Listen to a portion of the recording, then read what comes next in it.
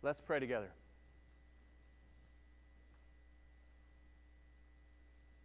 Well, Father in heaven, we love you and we thank you for this morning. We pray that you would prepare our hearts now for the preaching of the Word, your Word. We ask, God, that you would give us ears to hear it, and eyes to see it, to know that this Word is your truth, that it would convict us of our sins and yet give us strength and life and faith to come to you as God, as Father, as Lord. We thank you, God, for this great morning. We love Sundays. We ask your blessing upon our time now. In Jesus' name we pray. Amen. If you would please turn in the Bible to Mark chapter 1. Mark chapter 1. If you didn't bring a Bible, that's okay. Page 919 in the pew Bible there in front of you. Page 919 in the pew Bible there in front of you.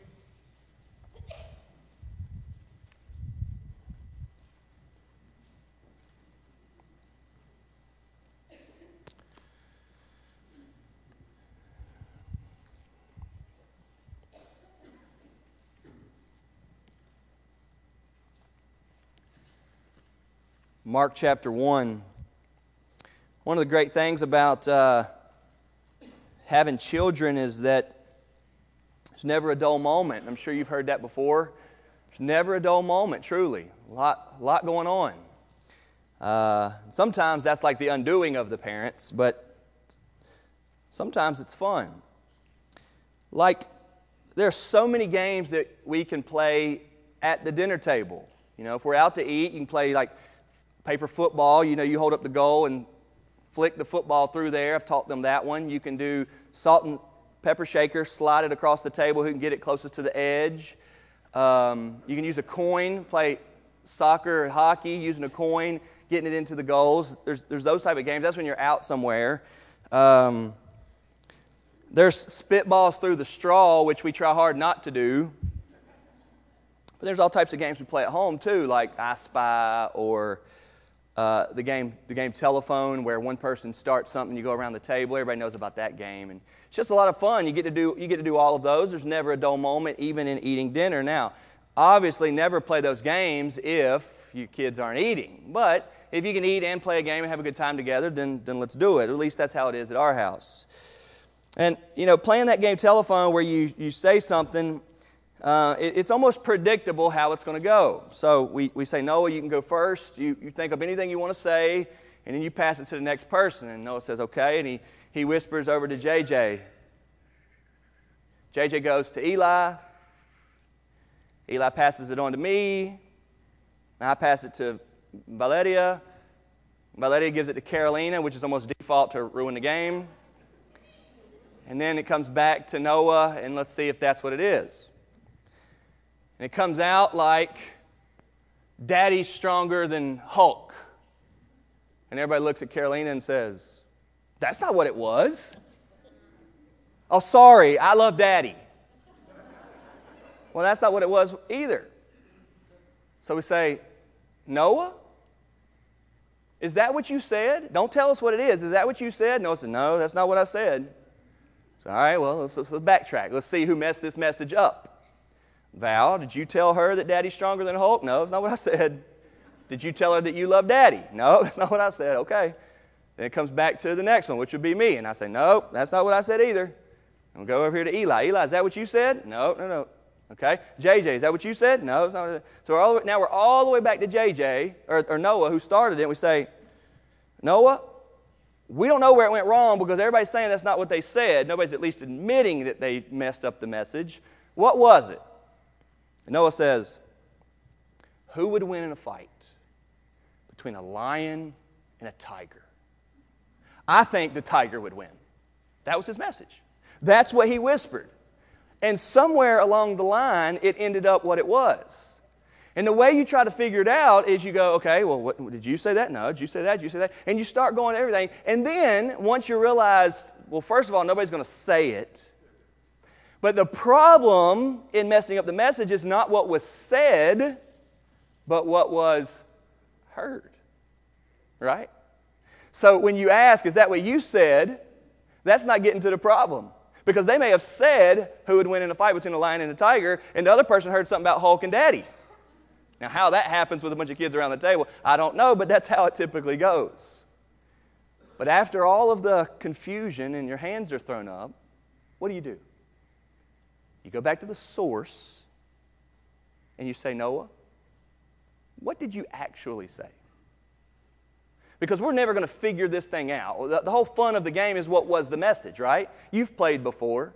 The peak of the game, oh, that was awesome, of the game is when you actually hear from the source what they said.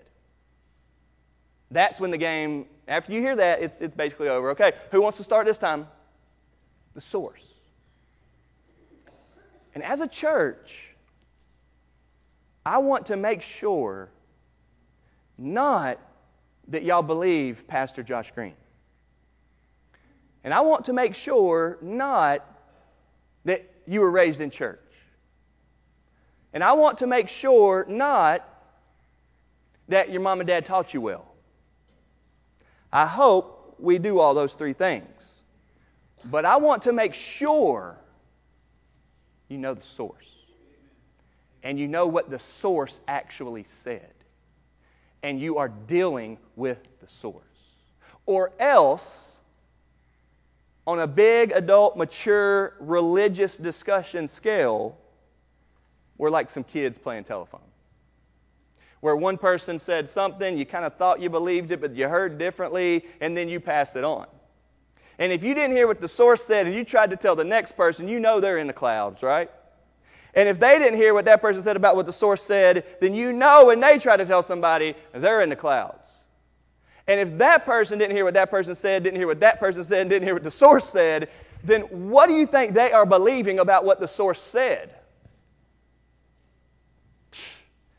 No idea. And no wonder. We got a whole lot of confusion on our hands in the name of Jesus. So, today, we're going to keep it very simple, yet very to the point. And you can leave today thinking whatever you think. But I ask, and I have been praying, that you would hear what the source says, that you would know what the source says, and that you would deal with it.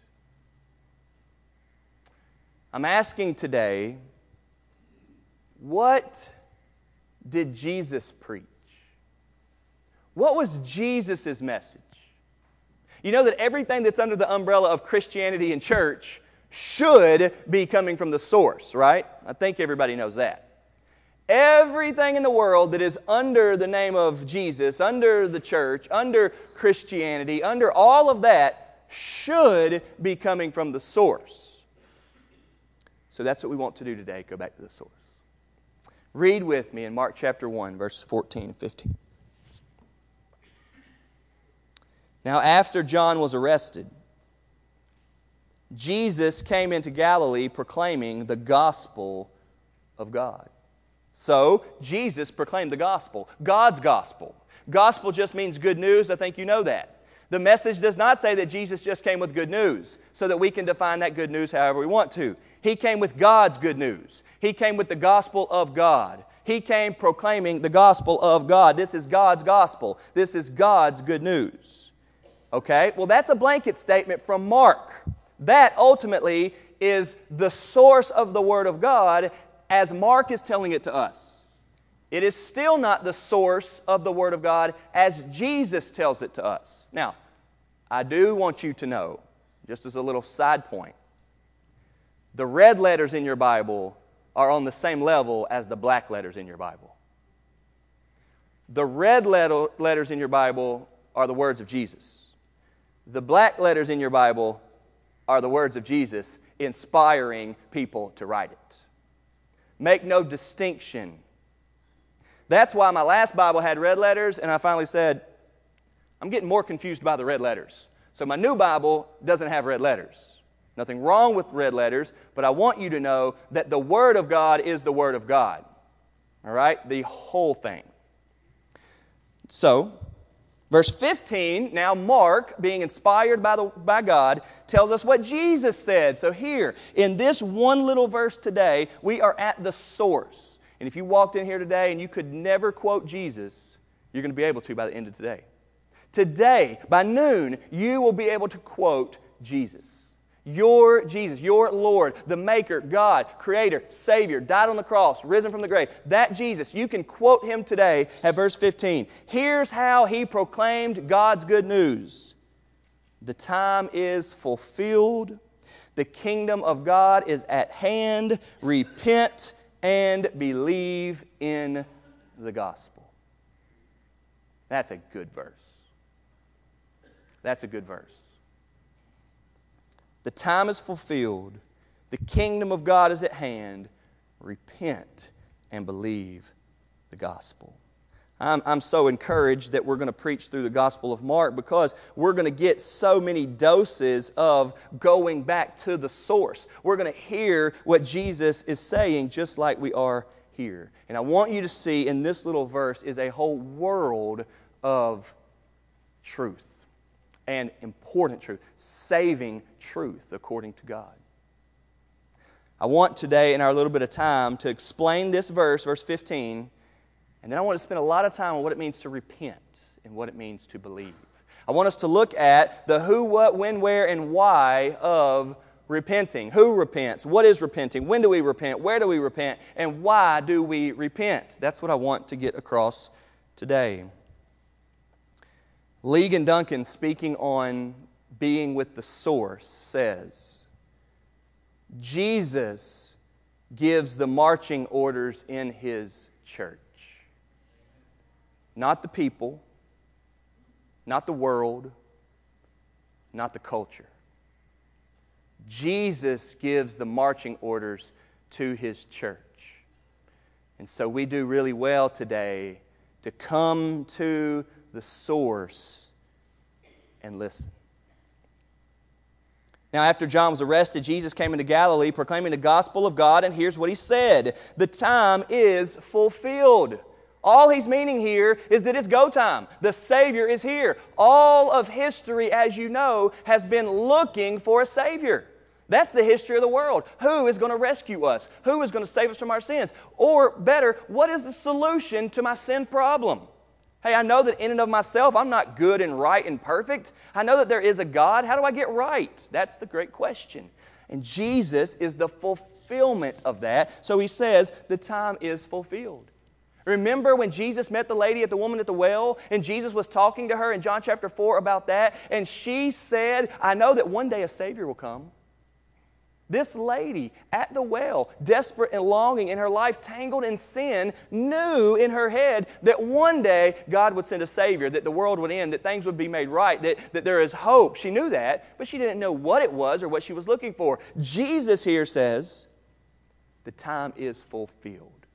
What your souls have been longing for, what you've been searching for is now here. It is time. The Savior is here. The time is fulfilled. God had a plan, and now God is fulfilling His plan. God had a plan to create a people and save them out of their sins through the forgiveness, through Jesus, through the death, burial, and resurrection, and now He's here. It's about to happen. The time is fulfilled. The next thing He says is the kingdom of God is at hand. In that longing was a looking for the kingdom. They knew that God was king, but how would they know when they were actually in that kingdom? When would they be fully in the know, in the understanding of, hey, I'm in the kingdom. God's my king and I'm His child. I'm living in the kingdom. And there was always like a little bit of a mystery about that. I know we want it. I know God's king, but when will it be an experienced kingdom? When Jesus appeared, it was here. Jesus is the king. Jesus is the king of the universe. And anybody who knows Jesus to be king or believes Jesus to be king or bows down to Jesus as king of the universe is therefore in the kingdom. The kingdom is here. Now, there's a real sense that it's already not yet. Okay? We're not fully in the kingdom where He's done away with this earth. He's dealt with sin. There's been a judgment. And now all we know is the kingdom. But while living here on earth under the curse, still with sin happening in the world and the gospel advancing, there is a kingdom. The kingdom of God is advancing. Jesus is king right now, and if you will bow your knee to Him and say, you are Lord and Savior, I love you, be my king, He will be your king. And you'll be in the kingdom. The kingdom of hands is here. We're no longer looking. We're no longer confused. We're no longer waiting for more answers. The king is here, so therefore the kingdom of God is here. God has sent His king. The Bible says He is King of kings. He is king of everything. The Bible says that one day every knee will bow to Jesus. Every single knee will bow down to Jesus one day. So, the time is fulfilled and the kingdom of God is at hand. In other words, He probably didn't do this. He probably didn't have one of those handheld megaphone things. But He made it clear, I'm the one you ought to be listening to. He made it clear, I'm the source. He made it clear, I've got the answers. He made it clear, I have the words of eternal life, to quote the Apostle Peter when Jesus questioned him. He made it clear what God Almighty, the Father in heaven, had said in verse 11 when Jesus was baptized. You are my beloved Son, with you I am well pleased. He made it clear. And so just like them that day, and just like us today, we are aware, behold the Lamb of God who takes away the sins of the world is here. Behold the one who has come and therefore the time is fulfilled is here. Behold the one who in His coming has brought in the kingdom of God. He's here. We will listen. We love the source. So at that point, what did He say? And it was short. This is what I love about Christianity. You don't have to be smart. You don't have to be smart at all. You don't have to be somebody that reads lots of books, although I'd recommend for you to be a reader. You don't have to be. You don't have to be somebody that's gone to high school and graduated. You don't have to be somebody that's gone to college and graduated. You don't have to be somebody that knows a lot. You don't have to be somebody that was raised with great parents that taught you to go to church. You don't have to be somebody who keeps themselves clean and has never gotten in trouble and learned the hard way.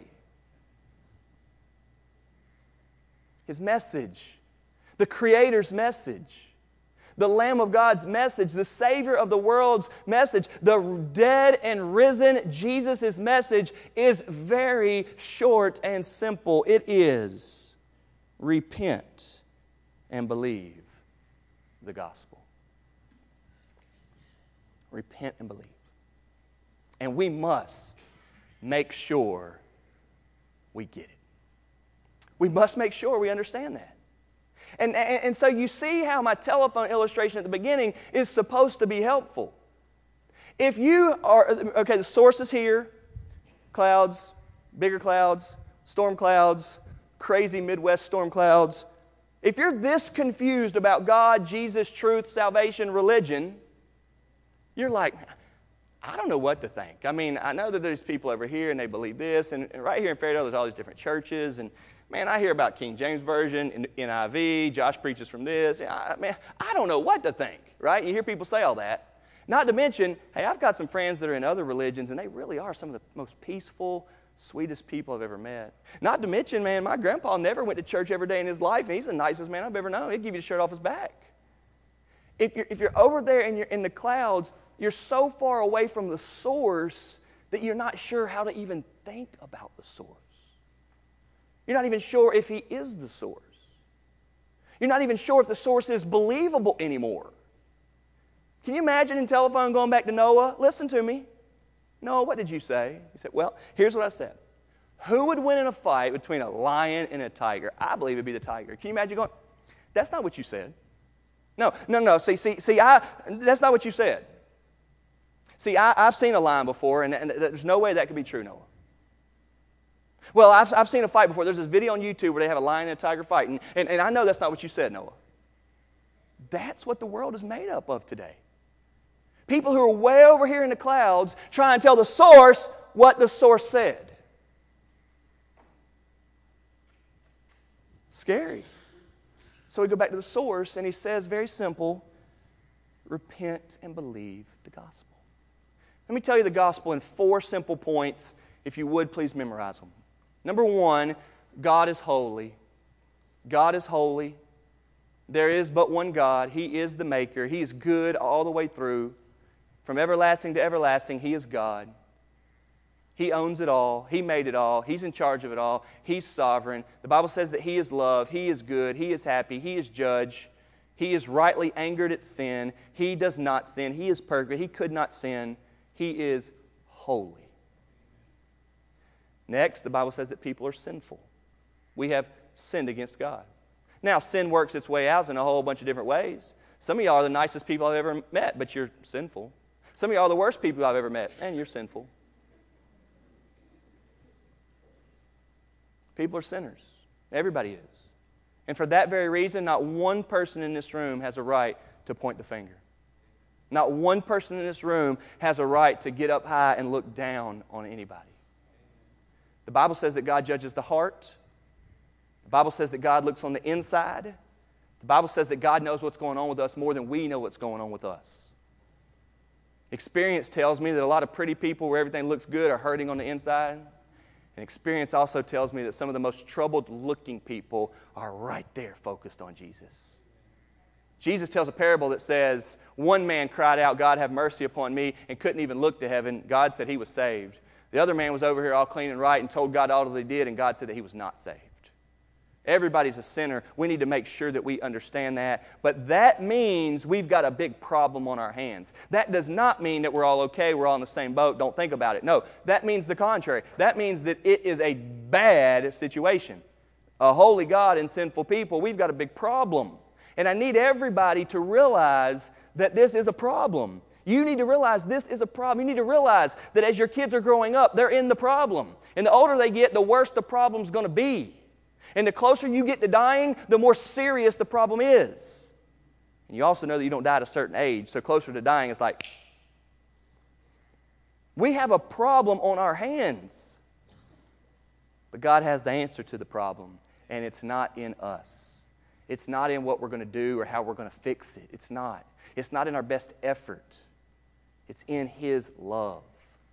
And He loved us in such a way that He sent the answer. And the answer is Jesus. The answer is a person. The answer has a name. It's Jesus. And Jesus is God, and He's perfect, and He is sinless. And therefore, if God kills His Son for us, then there is hope. And we can look at Jesus dying on the cross, and we can say, God, not because of righteous works done in me, not because of anything I've done, but because of Jesus dying and coming back to life, I ask God for you to forgive me. And God says, I can do that because Jesus died. He doesn't say, well, I can't do that. You know, that wouldn't be just. Well, I can't do that. You've messed up too much. No, because of Jesus, and that's the only way. Because of Jesus, He can. He can do to you salvation. He can do to you forgiveness. He can give you new life. He can make your dead inside become alive, which He does. He can make your dead and sinful heart be new and be alive, which He does.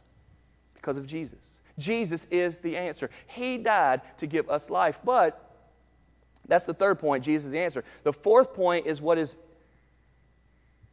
putting it on you. You must respond to that. You cannot be the person who says, yeah, I know all that. And it seems like I know so many people who know those three things. They may not really get them. They may not really think about them. They may not embrace them. But they know that. Hey, God's God. I'm not perfect. Jesus is Savior. They haven't responded to it. We have to be people on this side with our sins who look at Jesus on the cross and say, He died because of my sins. And I need that. We have to be people who bow our knee and say, God, forgive me of my sins. I believe Jesus did that for me. I believe He's Lord. God, forgive me of my sins. And in asking for forgiveness, we go to Him. And we want our lives to be with Him because He loves us, because He's the answer. So it's God is holy, people are sinful, that's a problem. Jesus is the answer to the problem. And number 4, you have to respond to that. You have to come to Him with faith and repentance. That's the gospel. That's the good news. The good news for somebody over here who's living their lives, don't know God, in their sins, regardless how bad or deep that is, in their sins, dead in their heart to God, that person, okay, that person hears that God loves them through Jesus and says, what? That's the best news I've ever heard. That is good news. And they say, I want that. You mean you're going to forgive me on your account, not on mine? You mean you didn't tell me to walk down these stairs and walk up these stairs and walk this aisle and pray this prayer and get baptized? You're not going to tell me to do all of these different things? No, I'm going to tell you to surrender yourself to Jesus and believe that what He did on the cross is what God's done. That is good news. Jesus paid it all. Do you believe it? Will you respond by saying, God, forgive me of my sins, and I believe in Jesus? And the Bible says if we do, we're saved. But we have to respond. That's why it's such good news. It's such good news. That's why here it says He was proclaiming the gospel of God. He was proclaiming it. Make no mistake about it. Jesus was a preacher. Jesus was one with a ministry. He walked up and down the streets and He had something to say. And His message, going back to the source, was very clear. And was it the most helpful thing in the history of the world? Absolutely it was. Was it the most loving thing that anybody could possibly do? Yes, it was. You will never find another human being on the planet more loving than Jesus. And His message was, repent and believe. Oh, how He loves us. But that's His message. So let's not miss the source. So if that's His message, to repent and believe the gospel, I'm asking you today, have you done that? And I'm asking you today, along with that, are you doing that? Are you somebody who's repenting of your sins? Are you somebody who is believing the gospel? Are you? Because I am passionate, we are passionate, God is passionate, that that's the only type of real church. And everything else that is happening in and around and through our church that is not people repenting and believing in the gospel is either wrong or is in the process of getting us there. God is calling you, the source is calling you to be somebody who repents and believes the gospel. So, I want to ask who, what, when, where, and why. And I was even going to add how, who, what, when, where, why, and how, but I learned that how and what are basically the same thing. So who, what, when, where, why, and how repents and believes the gospel? Well, I think you know that the Bible's for everyone. God loves the whole world. Okay? The message is for everyone. And so, who should repent and believe? And I'm going to say everybody. It's for everybody. Everybody in the world can hear the gospel of God and understand that they need to repent and believe the gospel. Everybody in the whole world can hear the gospel of God, the good news, and understand, I need to do that. I'm not right. Everybody that you know needs to know they need to repent and believe. Everybody in your life needs to know and needs to hear they need to repent and believe. What makes us a good church or a bad church, or rather a healthy church or unhealthy church, to make it more clear, is whether we help people understand that they need to repent and believe the gospel. Your approval rating of me may be determined by a lot of different things, but God's approval rating of me is whether I am helping people see they need to repent and believe the gospel. And when God judges me with that stricter judgment that He talks about, and when God judges me with that double judgment that He talks about in the Bible, because I am speaking on His behalf now, it will be on whether I helped you repent and believe the good news of Jesus. It is that important. Who's it for? It's for everybody. Why can we say that it's for everybody? Because everybody has sinned against God. See, everybody, whether you're born here or born somewhere else, whether you have a Bible, whether you don't have a Bible, whether you've heard of God or not heard of God, whether you've done good or done bad, whether you've ruined your life or whether you're on the fast track to success, everybody has sinned against God. See, that number one, God is holy, and that number two, people are sinful, is absolutely universal. Every God in the world is holy. There's only one. Every person in the world is sinful. All of us. All of us. So who's the message for? All of us. Who will repent? In Romans chapter 3, where it says in verse 23, for all have sinned and fall short of the glory of God, do you know what it says right before that, the very line above it? For there is no distinction among humans. There's no distinction at all. Or you say, well, I grew up in the Bible Belt. And somebody else says, well, I grew up in the jungle. Because those are two real situations. Guess what? For as different as they might be in some things, you get inside here, so much alike. So much alike. Hearts that have sinned against God. There is no distinction. Who should repent and believe the gospel? Everybody should. Who can? Everybody can. I encourage you here today, whether you've been here a lot or whether you've been here your first time, whether you're raised in church, whether you're 100 years old, to be somebody who repents and believes the gospel. Next, what? What is repenting? What is repenting of our sins? Repenting is acknowledging your sins, being convicted of your sins, and then turning away from your sins. Okay? It is an acknowledging of my sin, it is a conviction over my sin, and it is a turning away from my sin. So let's say that we're living our lives this way, whether you're 10 or whether you're 50 or whether you're 90, you're walking through life. And whether it's from a friend in the backyard, like Laura said, Daniel Casey Snyder helped her, or whether it's somebody who attends church like you are today, or whether it's something else, you're living your life, and you become, or you come to understand, wait a second, I have sinned against God. Maybe you started reading the Bible and you read that it said you shall not lie, and you've lied before. But you've come to understand that you have sinned. You acknowledge you've sinned. And then as you begin to think about it, God, by the power of the Holy Spirit, convicts you of it, and you're unsettled about it. So it's not like wow, the Bible says, don't lie, I lie. Huh, okay, nobody's perfect. Not that. That's an acknowledging, but that's not a conviction. It's the conviction of, this is a problem. I'm not right inside of me. There's something wrong with me. I can't get past it. Many people I've heard of say they couldn't sleep that night when they came to feel the conviction of sin. They tried to sleep it off, but they woke up the next day going, I'm still bothered by my sins. God says not to do something, and I'm doing it. It bothers me. That's the conviction of it. But then the third thing I'm saying is you must turn. You must say, God, forgive me of my sins and help me now. And then you turn away from it. So your life's going this way. You acknowledge your sin. You're convicted by it. It bothers you. You say, God, forgive me of my sins. I'm trusting in Jesus, what He did for me. He died for my sins. And now I'm turning away from it. I don't want to be a liar anymore. I don't want to lie anymore. God hates that. I don't want to lie. I want to change my life by the power of God and turn from it. That is what repenting is. We just sang in that good song, My Jesus, I Love Thee.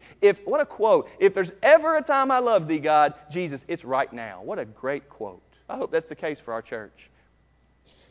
April 17th, 2016, First Baptist Fairdale loves God more than we ever have. Wouldn't that be good? Should be the case, by the way. Wouldn't that be good? What is repenting? Repenting is acknowledging that you've sinned against God and then going to Him for forgiveness. In that song we said, for Thee all the follies of sin I resign. What a good line that Holly sang. What is repenting? It is being mindful that we are doing what God, our Father in heaven, tells us not to do, and then responding to it. Now, I already said it in my 4 points of the gospel, but I want to say it again. Repenting of sin, what is repenting of sin? Is repenting of sin. And by that I mean all sin. So, you may have grown up, never gone to church. You may have had a mom or a dad, or maybe not had a mom or a dad. You may have grown up and there was very little influence of good in your life. Bad company corrupts good morals is your story. And so you've done some things that you hate. You've got a past that you're not very proud of. For you to come to God and Jesus, you have to repent of your sins. Not make excuses for what brought you to that point. Not say, well, God, it's your fault. I didn't have a mom or a dad, and there's no reason why I'm that way. No, you have to repent of that. But on the same side, listen to me. On the same side, not the different side, on the same side, you may have grown up in church. You may have had so much involvement at church. You may have been asked as a 10-year-old to lead a Bible study to the children's ministry. You may have been asked as a 16-year-old to teach the youth on a Wednesday night. You may have had super involvement, but you know what? It was always works-based. It was always, hey, I've got to, I ought to, mom and dad's proud of me, that sort of thing. That's just as wrong. Just as wrong. You may have been raised in church thinking that a guitar in church is sinful. You may have been raised in church thinking that if somebody wears shorts and a t-shirt to church, that's sinful. That's not true.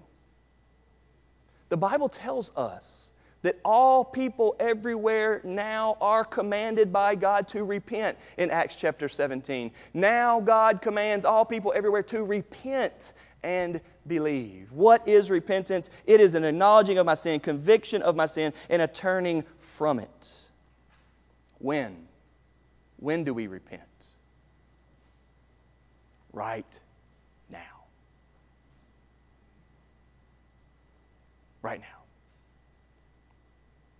You dare not wait. You dare not put it off.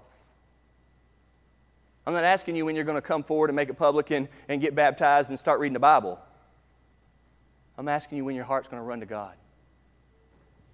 I'm asking you when you're going to bow down inside and say, oh Lord, forgive me. Make me new. Change my life. Right now. The Bible says that if we were to pass away without forgiveness, we would not be saved. Why would you wait? What if you say you're going to come to God in faith and repentance when you turn 25 or 55 or 65? And that's just a few years away. What if you die before then? Right now. The Bible makes it very matter of fact. Today is the day of salvation. When the Bible says today is the day of salvation, it says, do not harden your hearts and say, I'll wait. Right now, today. I don't understand on so many levels, I don't understand how so many of you all will hear me say, turn to Jesus right now, and then you won't. I mean, I understand on a deep biblical, spiritual, I know your heart level, but on a need for you to respond and get right, now is the time. Right now. Where? Where do you repent? I love this answer. Wherever you are. Wherever you are. You don't have to go home and wait till you're sitting there with mom and dad. You don't have to even come up here and tell me. You definitely don't have to go find a man and tell him so that he can tell God. Right there where you are, you bow your heart to Him. Say, Jesus, I know you're Lord, and you died for my sins, and I have sinned against you. Forgive me of my sins. Right there. Right there. Now, wherever you do it, you eventually got to go public with it and tell somebody so we can help you, so you can get baptized, so that you can begin growing. But there is no prescription in the Bible about where you have to be in order to get saved. Not at all. You don't have to be in this building at all. Who? Everybody can. There's no distinction among people. What? You acknowledge your sin, you're convicted of it, and you turn from it and embrace Jesus. When? Right now. Where? Anywhere, wherever you're at. Lastly, why? Why? This is the way and the only way that God has designed it for people to be right with Him. Y'all, I believe that with my entire backbone. I believe that with everything that is in me. And the Bible confirms it. Apart from faith and repentance in the Lord Jesus Christ as the one who the Bible says died on the cross and rose from the grave, there is no salvation. None. If you will not repent and believe, you will face God in judgment and go to hell. And that should not be the case. God, in His love, has, in His great provision, brought you to a place right now where you're hearing very clearly that God sent His Son Jesus in His love for you to die for you if you will repent and believe. The very source, Jesus, came proclaiming good news. And what was it? Repent and believe the gospel. Now, you don't have to turn there. You can just listen, but take notes. Because this is so urgent, because it is so serious, and because I'm telling you this is the only salvation that there is, the Bible does us a huge favor and gives lists of sinfulness for us. For us to see ourselves, for us to see there's no distinction, for us to feel the weight of it, for us to put thoughts to what it is, and then come to Him. Mark chapter 7, beginning in verse 21. If you can turn there quickly, I want you to. We're running out of time. I just want you to listen. Mark 7, verse 21. For from within, out of the heart of man, come evil thoughts. Everybody see that? It's not just breaking the law. It's not just murdering somebody. Sinfulness is a part of all of us. It's first thing in the list here. Evil thoughts. Next, sexual immorality. Anything at all outside of a man and woman being married is sexual sin. Any sexual activity outside of a man and woman being married is sin. Any of it, right? And I realized that last night was the prom for the high school, and every single high school kid that after the prom went and hooked up with somebody like it is kind of known to do, it is sin before Almighty God, and the only answer for it is to repent and believe in Jesus who died for their sins. And I love those kids, and y'all know that I love those kids, and I can't wait to hang out with them again. And I'll be very cautious and wise and loving in when we ever talk about that, if we ever get to. But they need to hear that. That's the only answer. And we're kidding ourselves if we think that it's just okay and that they're just kids. That's only the second thing in the list. Evil thoughts, sexual immorality, theft, murder, adultery, coveting, wickedness, deceit, sensuality, envy, slander, pride, foolishness. All these evil things come from within, and they defile a person. Hey, sometimes it's the bad teachers, and sometimes it's the bad parents, and sometimes it's the neighborhood you grow up in. But let me tell you here today, those things are just helping what's inside your heart come out. That's what Jesus is saying right here. Let's turn over to another one. 1 Corinthians chapter 6. 1 Corinthians chapter 6. Starting in verse 9. Or do you not know that the unrighteous will not inherit the kingdom of God? Do not be deceived. Neither the sexually immoral, nor idolaters, nor adulterers, nor men who practice homosexuality, nor thieves, nor the greedy, nor drunkards, nor revilers, nor swindlers will inherit the kingdom of God. Now look at verse 11. And such were some of you. This is never, that's them. Never. That's us. He's writing to the church. He's writing to Pastor Josh Green, and he's saying, Josh, you are a sinner. You need the good news. Repent and believe. Next one, Galatians chapter 5.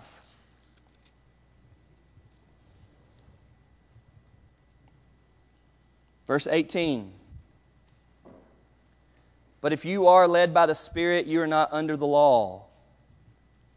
Now the works of the flesh are evident: sexual immorality, impurity, sensuality, idolatry, sorcery, enmity, strife, jealousy, fits of anger, rivalries. Let me stop. Fits of anger.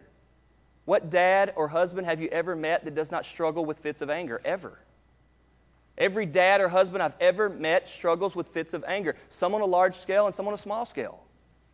It's a sin before God.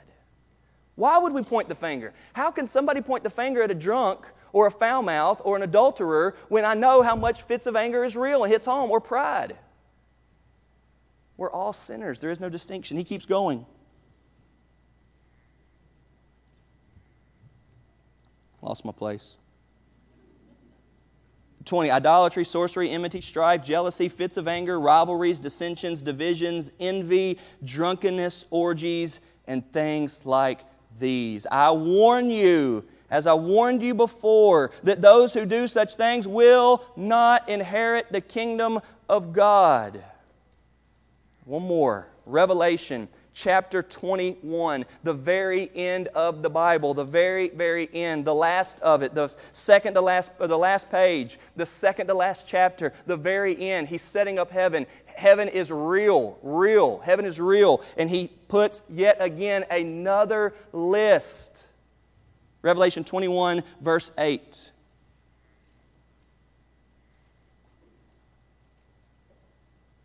But as for the cowardly, do you hear that?